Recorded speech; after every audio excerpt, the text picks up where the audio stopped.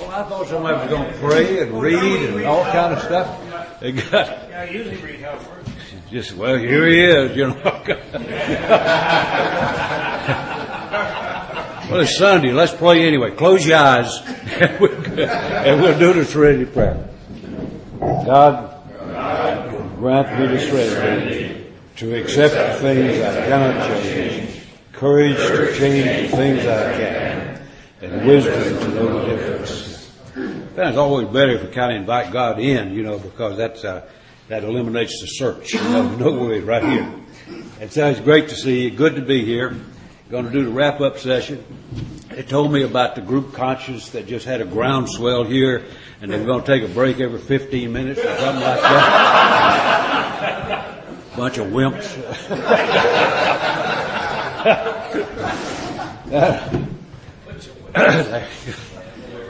Yeah, thank you very much. It's a precarious position. Yeah, I know. But it feels good. Yeah, it is good to see everybody, and I thank you for a good weekend. I've had a great time with you guys, and particularly between sessions. Yeah, that I honestly believe that's where you get the most important work done. And so I really appreciate the time I've had to spend with a number of individuals. There you go. There you go. Fixing it again. Okay. The president's getting carried away with his job.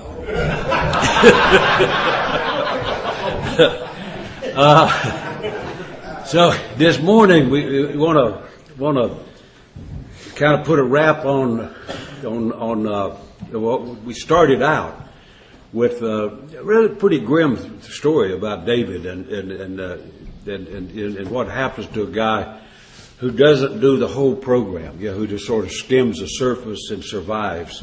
And just like many of us have experienced, you watch what happens, when that runs out and it comes to a tragic end sitting in the middle of a solution.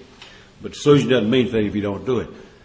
And so what we've dealt with, in looking at the causes and conditions in the first 6 steps, where we identify what is it that sort of wears us down and all that. And then we start getting into the change process, that we're a decision to change. You want to keep that or you want to go for something new. Just a little decision there, 6 and 7. And then 8 and 9, we spent some good time on that with how to get rid of that wreckage that'll drag you forever. And so we dealt with that. And now we're moving into, and so then what? And then what? And the then what is what I think really makes the difference. And so when you get through with the promises and it makes all those declarations, we then move into what I think is, some people see them as deep meditation and stare at your navel steps. I don't find it that way. I find that 10, 11, and 12 are terrific action steps. They're not just for contemplation and meditation and all that stuff. They're about girding up for duty and hitting the road. And so we want to sort of go through that this morning and take a look. And I put it in terms of my experience, so keep me from preaching. And then we'll do the homework assignment that you all grown. Now, you can do whatever you want to. The homework assignment is going to be a suggestion. And I'm going to make that suggestion to anybody who finds being sober in AA a little boring or a little dull or not as excited as you'd like to see it. For people like that, I would especially like to encourage the homework assignment. And so, when just to prove I can read, I'm going to actually start out with a reading in the 10th step. So it finishes those promises and all the wonderful stuff is going to happen, and they're already starting to happen before we're halfway through with that first part. Then when we finishes that, and with these extravagant promises, we think not. And then here's where we go from there. Are these extravagant promises? We think not. They are being fulfilled among us, sometimes quickly, sometimes slowly. They'll always materialize if we work for them. This thought brings us to step 10, which suggests we continue to take personal inventory and continue to set right any new mistakes as we go along. We vigorously commence this way of living as we cleaned up the past. We have entered the world of the Spirit. Our next function, and this is where the action starts for me, our next function is to grow in understanding and effectiveness. This is not an overnight matter. It should continue for our lifetime. Let me dwell on that just for a minute. In the world of the Spirit, our next function, because there's things I want to really key on is what that next function is. To grow in understanding and effectiveness. Now this is just, even which one of us reads this book may read a little something different, so you're welcome to whatever you believe. But what I believe is that growing in understanding does not mean insight and wisdom about myself. It's not just a continuation of inventory. To grow in understanding and effectiveness. And so what I want to do, and we talked about it a little bit in an earlier session, I want to understand when things don't work well. I want to understand why they don't work well.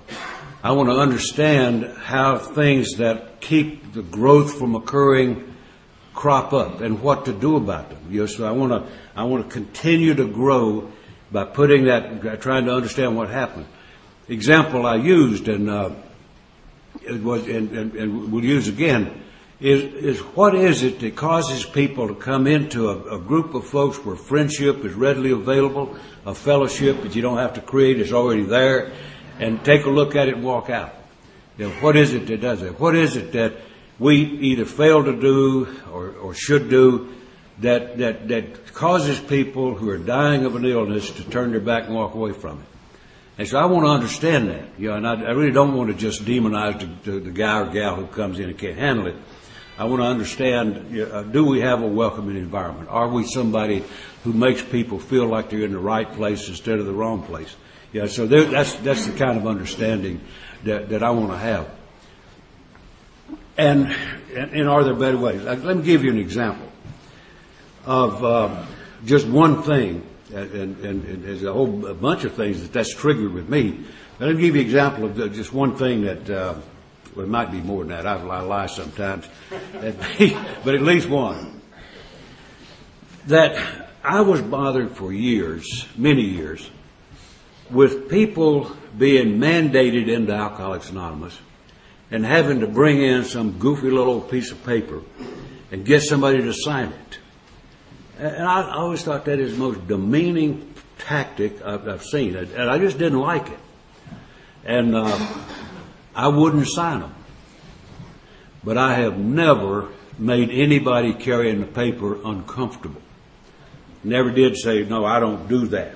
We don't do that here. Never done that. It's bad enough to come into Alcoholics Anonymous when you're unsure of it, then to be greeted by somebody who makes you feel like a dope for being there.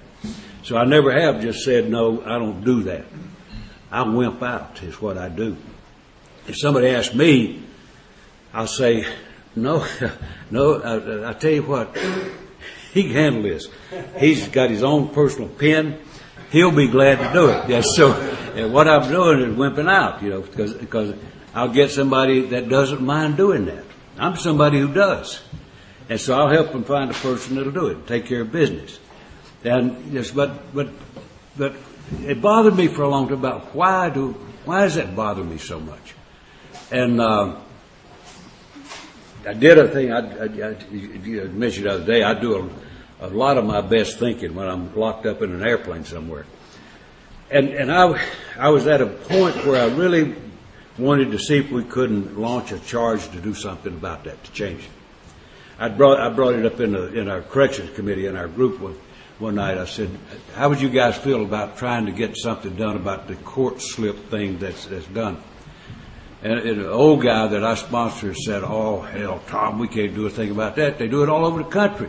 I said, well, let's don't fix the whole country. Let's just work right here in Mayberry.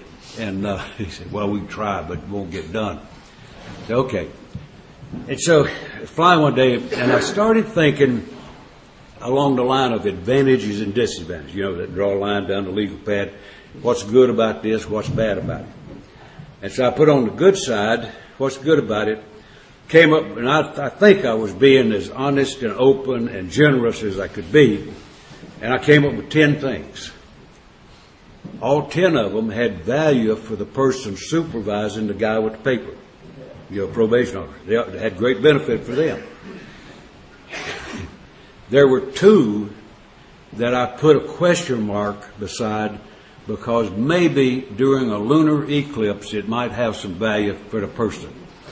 But it was a skeptical entry, I'll tell you that. But I wanted to be generous, and so I put two down. Didn't believe it, but just threw them in. And skimpy list, eh? Then I started listing what's wrong with it. And I think I quit at 26 things that I found to be extremely objectionable about that. And they were the same thing. If we did a brainstorming session right now, they're the same things we'd come up with. It makes a same person feel like a second-class citizen. It's like he's coming in with a brand on his head. You got to come in some sort of a cowering approach to somebody. Would you sign this paper for me? It just is a terrible way to treat a drunk. And when I thought about those things, I thought about what a contrast it is to where Abe started. And you all know the story of how Abe got captured one more time for shooting up his little old town and was getting ready to go to jail again. Nothing new with that. And some people decided to try to bail old Abe out. And one of them was a guy named Roland Hazard. I visited his grave just a while back in Narragansett, Rhode Island. And we did a little goodbye Roland thing. And it was connecting with a piece of our history. And you know that story, that these Roland Hazard and two other people approached the judge and said, "Don't put Abe in jail. Let us have him." And so, well, the judge had nothing to lose. I mean, the guy's a town clown anyway. You don't have to go hunt him. He'll be back knocking on the door. So they said, "Yeah, take him." And so they took him, and they started working with Abe. And then the rest is history with how that culminated with his contact to Bill.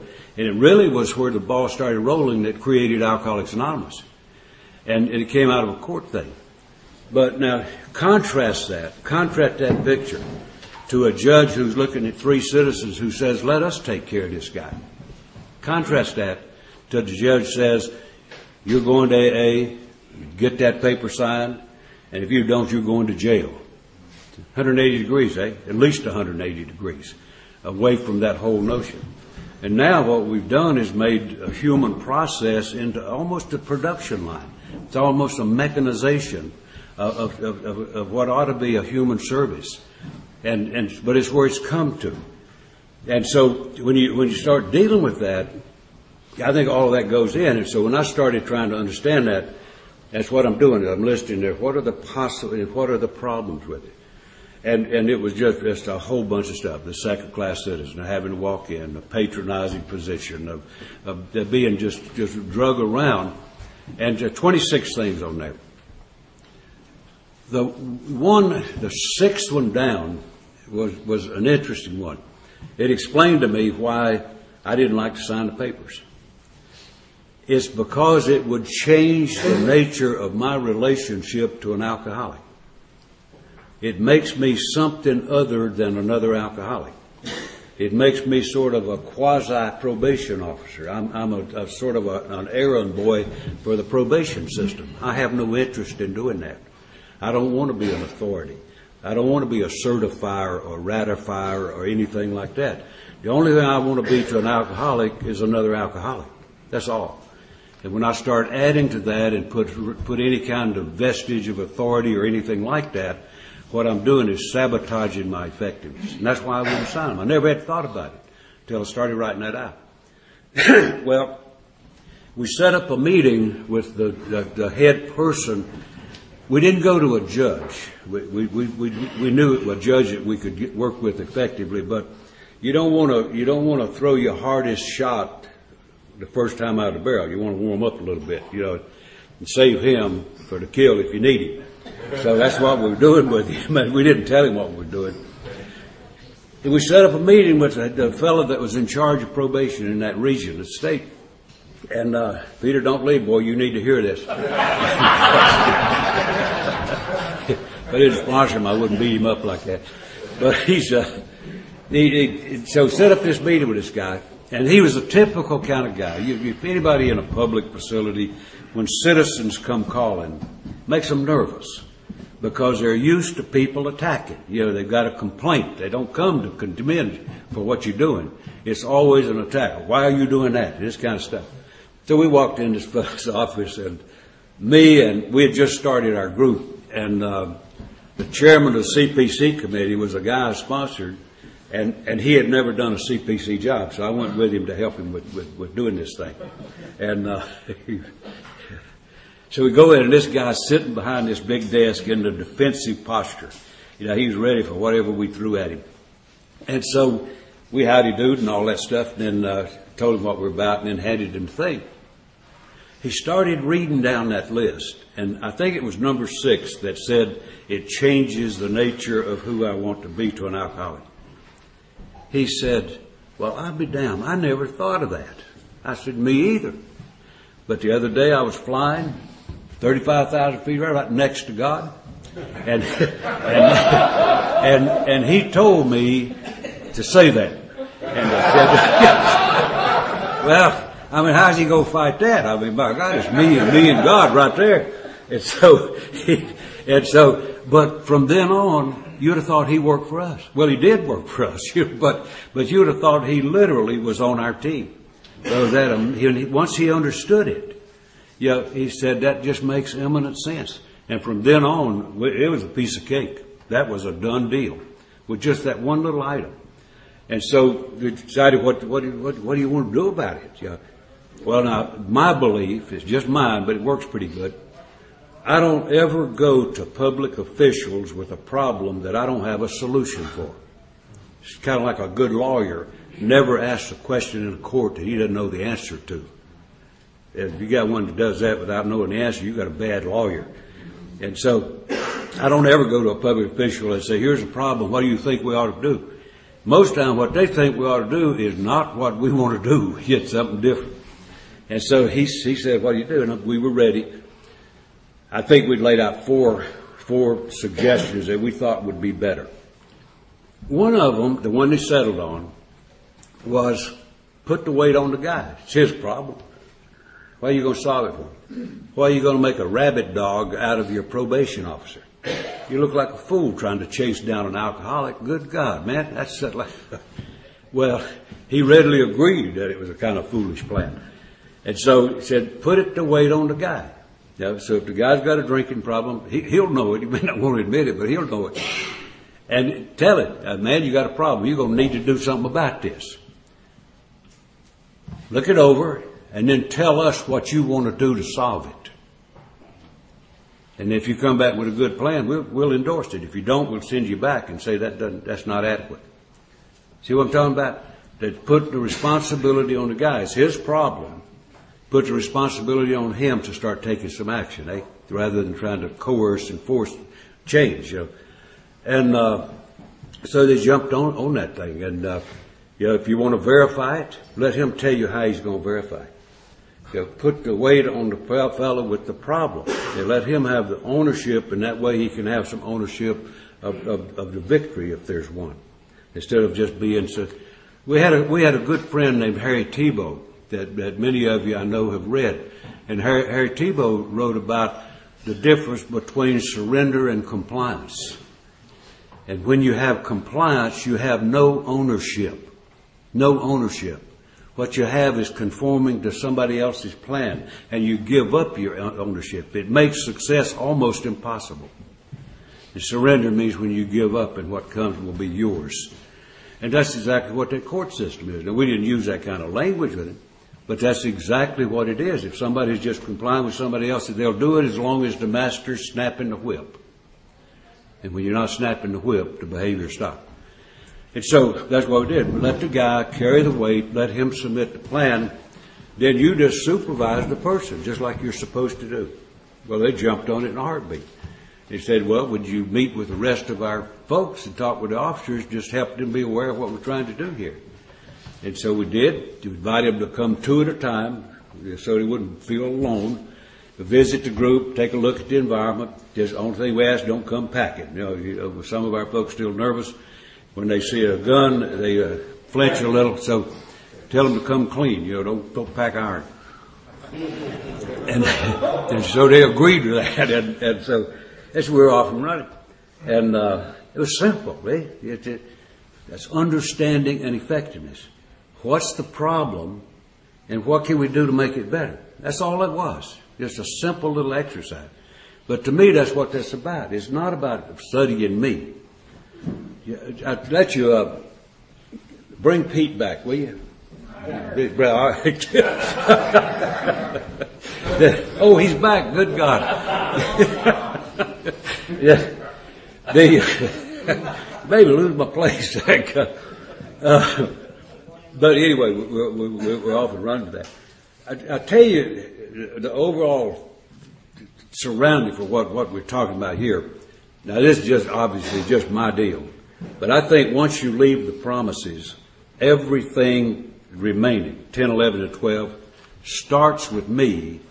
None of it ends with me. None of it ends with me. Starts there and then moves on to others.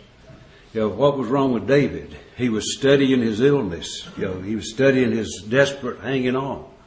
Instead of learning how to be functional and be of useful purpose, learning to be of service, find a joy as helping others, what he did was study himself. And what I've noticed that people who study themselves always get worse, never better. And so these steps are designed to make me free. And so growing in understanding and effectiveness doesn't mean studying me. It means how to make my life and my role in life to have meaning and value. And so that's exactly what that was. And so we started out with that. Now that was a relatively simple process.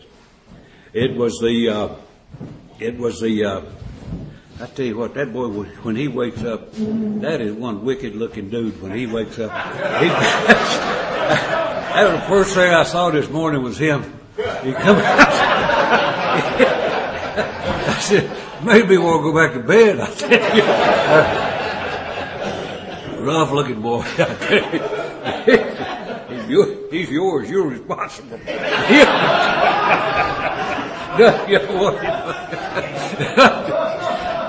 We got to grow him in understanding and effect. But anyway, what a great thing, eh? And in 14 years, we've never had a single piece of paper in our group. People ask me if we still get people on probation. I can't tell you how proud I am to tell you I don't know. It's none of our business. We don't check resumes at the door. We don't give a rat's ass who's coming out. Who cares? I mean, nobody comes in here because they own a roll, and say, man, I just won the lottery. I thought I'd join AA. But we come in here because we're beaten up by life, and so it's a good feeling, that we don't have that kind of thing going on. Somebody brings a paper in that group, it's usually wanting somebody's phone number or whatever. But anyway, it's one little example of what that whole business means of understanding effectiveness.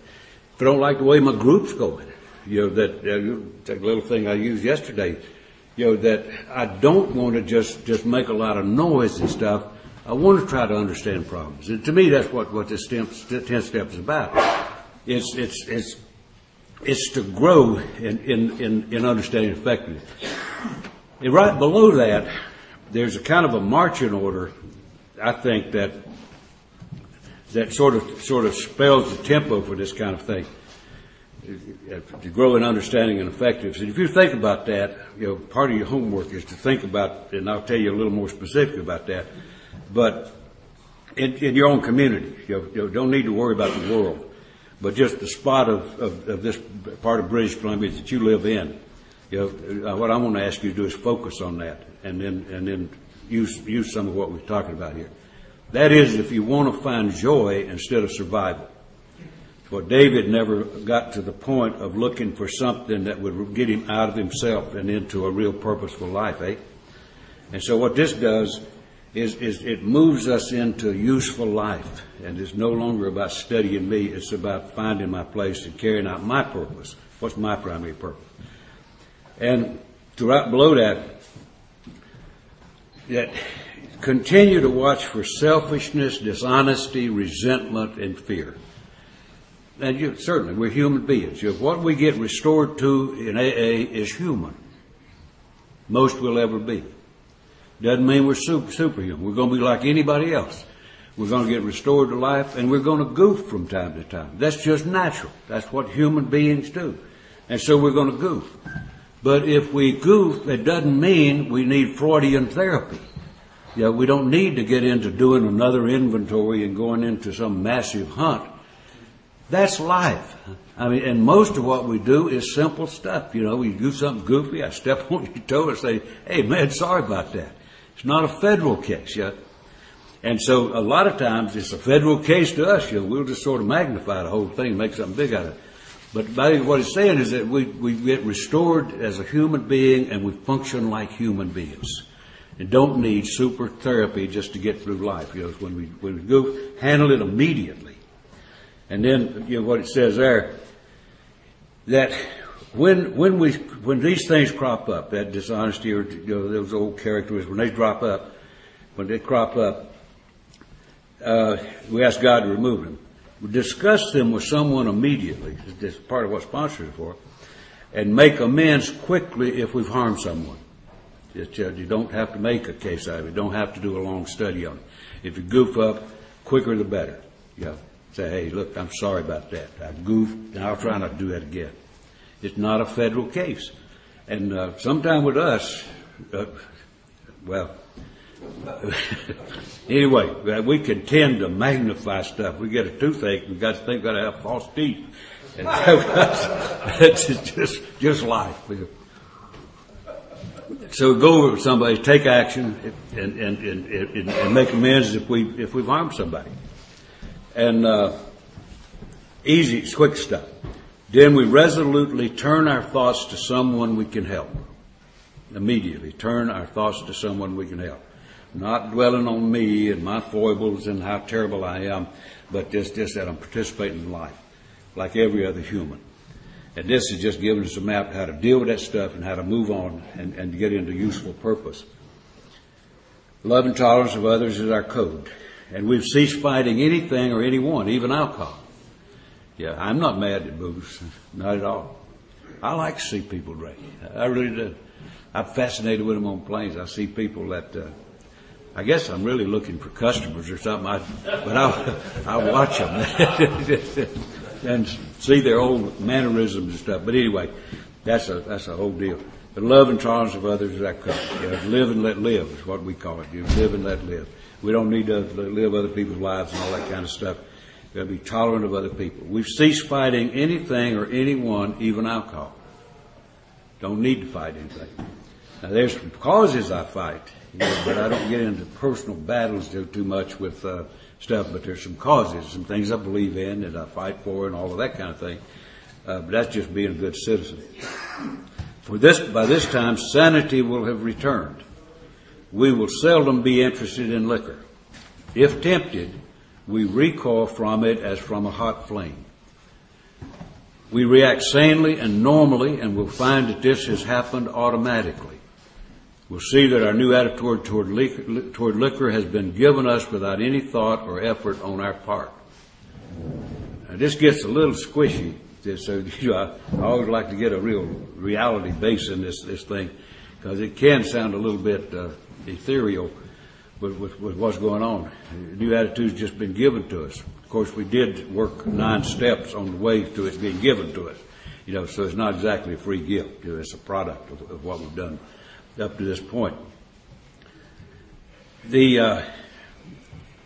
No effort on our part other than the 9 step. It just comes. That is the miracle of it. We're not fighting it, neither are we avoiding temptation.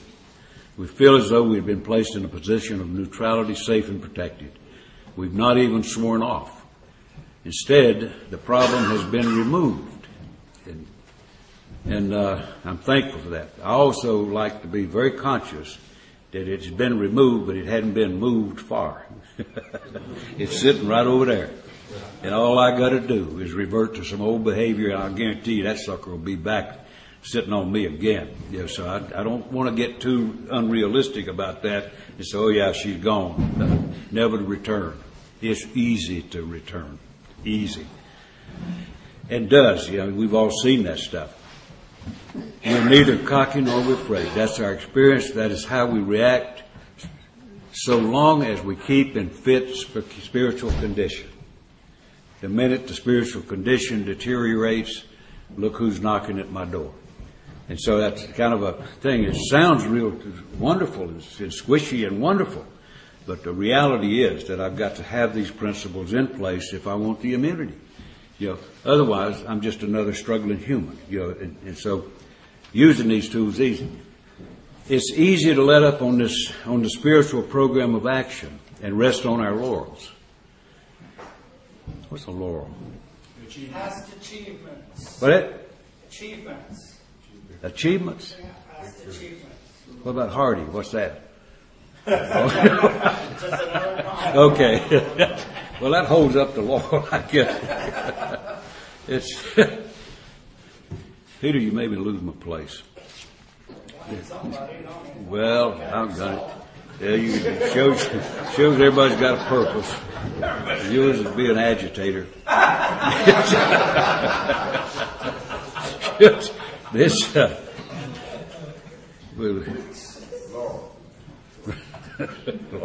thank you very much. That's a Detroit philosophy right there. Law is it, man. Go for it.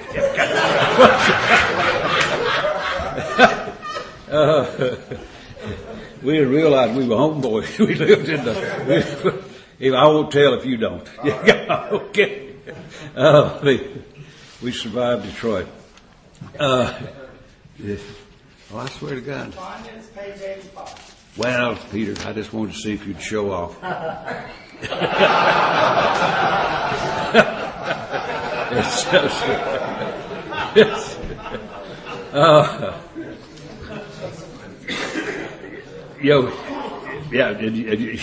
Thank you, Peter. Got me back there. We're headed, not rest on our laurels. We're headed for trouble if we do. Alcohol is a subtle foe. We're not cured of alcoholism. What we really have is a daily reprieve contingent on the maintenance of our spiritual condition. Awfully important word, Joe. That's all we have is a daily reprieve. And if that spiritual condition, I've been very fortunate in that I've been sober since day one. And I wouldn't trade that for anything on earth. I absolutely could. I don't know what I'd have done if I'd have gone back. I may not have come back. So nobody does. But it's not just good fortune. I've been absolutely blessed and well trained to how to deal with stuff. When I was probably 4 or 5 years sober, there were times when I would absolutely get so overwhelmed with an obsession to drink that I just did not believe I could get through it. Where, for whatever reason, that I guess that spiritual defense is down enough, and that thing would just overwhelm me. First time it ever happened was on a plane. I was flying to Detroit. And that may be part of what was wrong. I was flying to Detroit. And I wasn't used to being on a plane sober, and they were serving booze. Now, I'm a spiritual giant. I hadn't thought about a drink for a long time, and was 12-stepping folks. I was around booze all the time, never even had an inkling of a desire. On that plane, the gal started pushing that little buggy up the aisle, and people asking like they didn't know what it was. What is that? Well, that's rookies trying to drink's what that is. And so I listened to her selling that stuff. All at once, I was absolutely overwhelmed with an absolute obsession to drink. I hadn't thought about it. I was as active in the program as a human could be. I'm on the way to do something very, very worthwhile in the state of Michigan. There's absolutely no crisis of any kind that I knew of. And all at once, I was just like old Victor E. walking in front of that saloon. That, I was overwhelmed. I knew I was going to drink, and I knew I didn't want to drink. I, honest to God, didn't want to drink. I took $1. That's what a drink cost me. The other day, it was $7 for a beer or something, or whatever, something $7. It was $1 back then. And I took $1 out of my pocket, put it in my shirt pocket. I'm sitting there sweating bullets. What do? You call your sponsor? Right? Even mine couldn't get there from there. What do? Right? Good idea. Very good idea. I'm glad you woke up.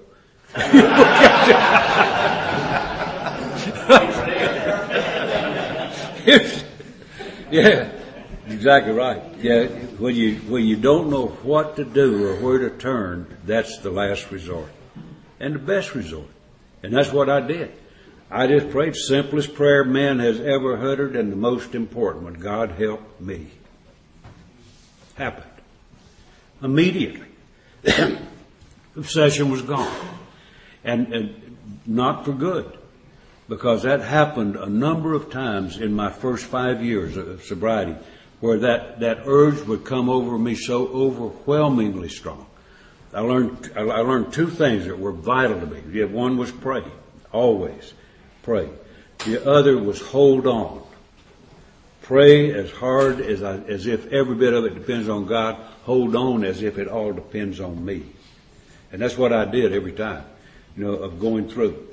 And so this notion about, I'd always like to spend a little time on that, because it gets this notion that there's something wrong if you just happen to have an overwhelming urge to drink. That's called alcoholism. Yeah. And if you got stuff that'll start running out of whack, that and nobody's in perfect tune all the time. And so easily can trigger that old deal. I know what the solution is. I know the ease and comfort that comes from a drink. Nobody knows it better than me. And so naturally, my instincts would go there. And so that's I always like to sort of keep that uppermost in my mind. Now, I haven't had an obsession to drink for well over 40 years. But if I had one in Vancouver today, I would not be surprised, nor would I be unprepared. I am prepared for battle. Now, I'm not expecting any, but I'm alcoholic. I didn't used to be. I'm alcoholic. And all I got to do is just let that spiritual thing down a little bit, and look who's knocking. And so I like to be very realistic about that. It's a matter of how well I keep this spiritual life going, how well do I keep tuned in, how well do I keep focused on what I'm about. That if I sit around analyzing my problems and all that kind of stuff, probably deep trouble. Mr. President, you're going to tell me when huh? Sure. You saying that? Well, it's a terrible place to stop. You know that. Yes, he's a tough boss. That's the toughest boss I've had for a long time. Yeah, let me see. I'll finish off with that thing, and then we'll drink coffee and whatever. Probably get out there and tell lies and all that. Lose all the spiritual stuff. Then we'll come back in, pump it back up.